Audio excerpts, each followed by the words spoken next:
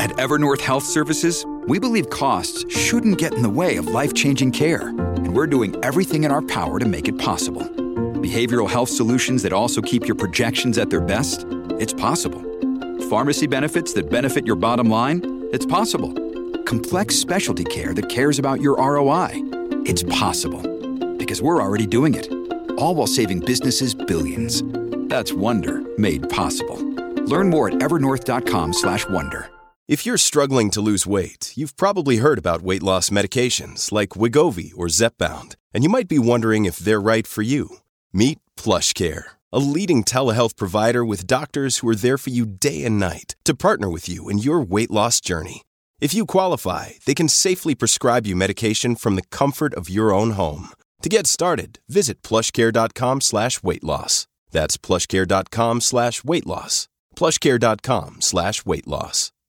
All right, thanks, Scott Shannon. Thanks to all of you for being out there. Our toll-free number is 800-941-SEAN. You want to be a part of the program.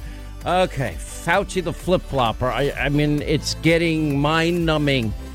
You know, we're actually getting closer to the origins of this Wuhan virus, and there's some very, very interesting questioning that went on today that we'll get into as the program unfolds, because you know, it's called gain-of-function research and pause, and what possible role that the NIH might have had in funding the gain-of-function research at the Wuhan lab.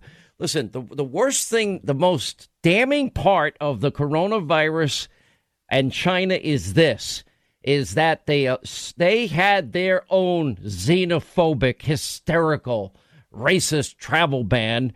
Because if you lived in Wuhan province, you were banned from traveling to anywhere else in China. If you were in any other place of China, any other part of China, you couldn't fly into Wuhan province. But you could leave Wuhan province and travel to Europe and travel to the U.S. and travel anywhere around the globe. That means they knew the risk, and they weren't willing to put China at risk, but they put the world at risk. You know, if we got to get to the bottom of how this all happened. I don't know the answer, but we need one person that's going to join us, Dr. Roger Marshall, Senator, Kansas. He was part of the questioning today. Rand Paul did a good job with Fauci the flip-flop, and it's very, very frustrating on levels that I can't even explain to you. And the mixed messaging for people, they've got to come up with clear, unambiguous messages here. And I can't get over it. I'll repeat it as many times as I need to. Joe Biden, Jill Biden, both vaccinated, fully vaccinated in January. He was the one saying, after we won't need masks in 100 days. Oh, okay.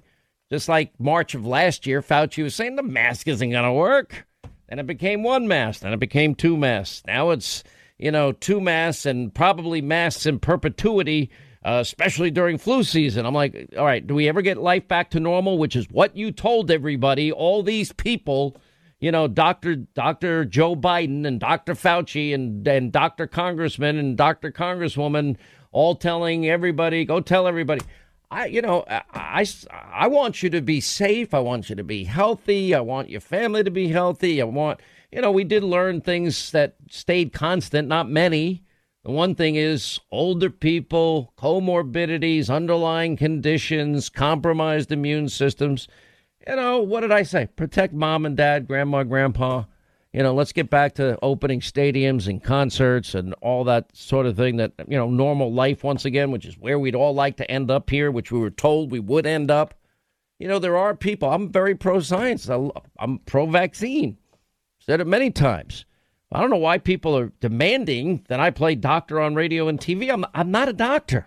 I don't know anybody's individual medical condition. I didn't know they'd put a pause on the Johnson and Johnson vaccine. By the way, of the three of them, it's the one that is historically the old method of vaccination. Not the other two are not. It's this new method. We've gone over this in detail. But what am I? If I had advised women 18 to 48 before they put the pause on that they ran into a short-term problem with blood clotting, they've addressed it and they've now put forward protocols. I understand that some things can change. You can't even talk about therapeutics. These monoclonal cocktails that they have, like Regeneron and Eli Lilly's version of it. And, oh, God, Hannity's talking about therapeutics that have not been clinically tested because Dr. Oz nailed it. You fight with the army you have. Of course we wanted clinical trials. You don't have time when people are dying. Okay, so then Dr. Daniel Wallace puts out a paper, says the risk of hydroxychloroquine is nil. All I do is inform you. I don't tell you to take it. I just say, here, this is what this doctor's saying, the foremost expert that's been prescribing this for rheumatoid arthritis, lupus, and as an anti-malarial for 40-plus years with the largest lupus rheumatoid arthritis practice in the country from Cedars-Sinai. The risk is nil. Doses recommended. Okay, whatever. Most people don't even know what ivermectin or Regeneron are at this point. Sad. I can't tell you how many countless hours, and I mean hours and days and weeks, because, and I'm not blaming people. They don't know this. They're not following it like we have to follow it every day that had never heard of Regeneron. They've never heard of it.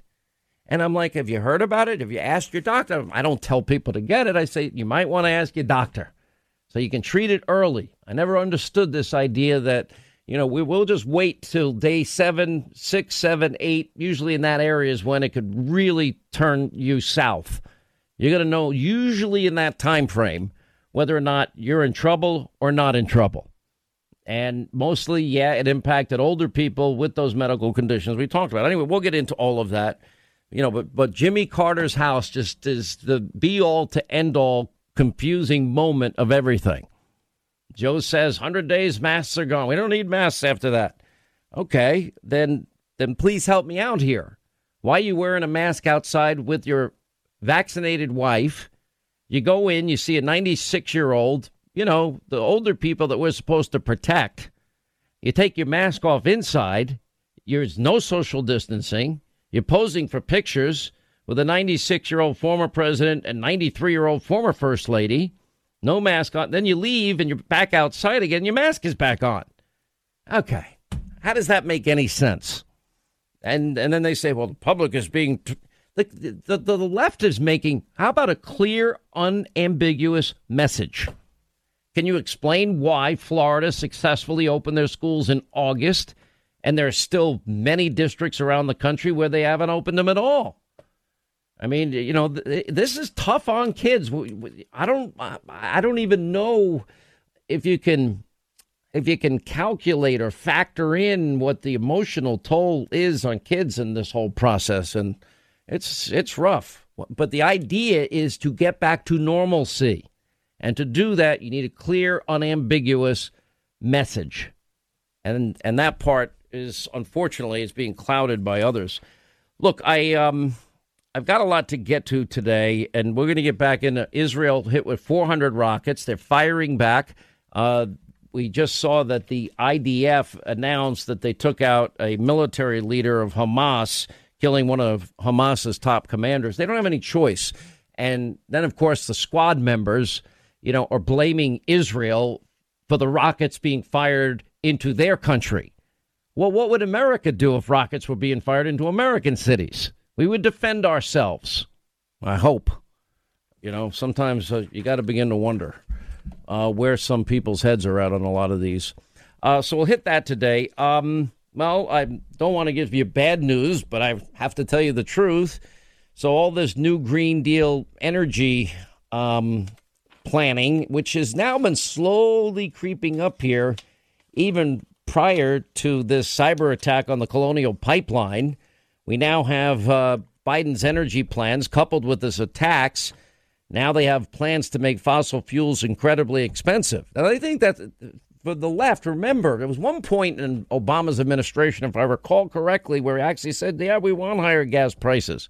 Because then what? Then we're going to artificially inflate the price by reducing the supply of energy. We were energy independent not that long ago, a little over 100 days ago. That's now gone. That's done. And it's the lifeblood of our economy. The strangest thing, you connect this to Elon Musk going on Saturday Night Live. I thought he was funny as hell. And, here's a guy that comes up with a workable electric car that's popular, Tesla. Here's a guy that's talking about, well, let's go to the moon. If you haven't watched the series, The Men Who Built America, I've been watching. I'm fascinated by it. And some things I knew, a lot of things I didn't know. I learned a lot. And this is like the Carnegies and the Rockefellers and the J.P. Morgans. I won't mention all the names. The Henry Fords of the world. And these were, you don't realize how tough these men were. And how visionary they were. I look at a guy like Elon Musk as a visionary of today. Is he a little eccentric? Yeah, I guess that's eccentric if you smoke pot on Joe Rogan's podcast. But it makes me laugh, to be very honest. I thought it was funny. But when you think of that brain power and that innovative mindset, we need to learn from innovative minds. And it's not political. I want to hear what he has to say. That mind intrigues the living daylights out of me. I want to know what's in that head because he's smart as hell. And here he has the electric car, but, we don't want him on Saturday Night Live. Why not? Why not? I want comedians to now be funny again. And no holds barred. Give a warning. You might be offended. If your little woke cancel culture mindset, leave it at the door or don't enter. This is an offending zone, and let comedians be funny. Anyway, gas prices, thanks to all of this, we have no backup now to this now closed Colonial Pipeline. This is pretty bad news. Pump prices, as they have been heading up anyway, are going up even faster. And the shutdown of Colonial now has pushed gas prices. I told you yesterday it was about $3.02 a gallon. It's going higher every day. And that's, we're breaching $3 average now for the first time since late 2014, according to AAA. Before the cyber attack, the average gas price had already jumped in recent weeks. Now that impacts, Joe is saying, oh, no, this is not, American people are going to have to pay a penny unless you make $400,000 or more a year. Okay, well, every item you buy that's going to have a corporate tax put on it, that cost will be passed on to you. Everything that you buy in a store, that cost is going to be passed on to you. Trucking companies aren't going to make less money. Drivers aren't going to drive for less. And everything that they deliver to every store, you're going to end up paying more for. That's how that works out. And yet nobody seems to want to talk about it. Then paying more to fill your tank, heat, and cool your home. Anyway, these supply shortages, now we see lines reminiscent of the 70s. How many of you don't know what happened in the 70s or don't remember what happened in the 70s? Because I do. If you're over 50, you'll remember the horrendous lines of cars waiting at gas stations. I mean, long waits, and then even you spend $5 to put in your car, and that's it. Stretching in some cases for miles. That was when the Iranians cut off oil shipments to the U.S. in the wake of the Iranian Revolution. It got so bad we even had gas rationing based on whether your license plate ended in an odd number or an even number, or if you ran out of gas on the wrong day, you were out of luck. You had to wait until the next day to fill up. And even then, sometimes you couldn't fill up because there'd be a limit on the number of gallons that you could buy. And those gas shortages, one of the reasons Carter lost in a landslide to Ronald Reagan the next year. Well, I mean, now we've got gas lines showing up. I've had friends of mine anecdotally telling me, yeah, I had to wait online. By the way, is there anything worse than having to wait online to fill up your gas tank? There were photos posted all over social media showing gas stations around Metro Atlanta running out of gas. Locations that still have gas are rapidly hiking prices. Yeah, I mean, they're going to try and some people will take advantage of it. Fuel shortages, lengthy lines at gas stations reported North Carolina, South Carolina, Tennessee.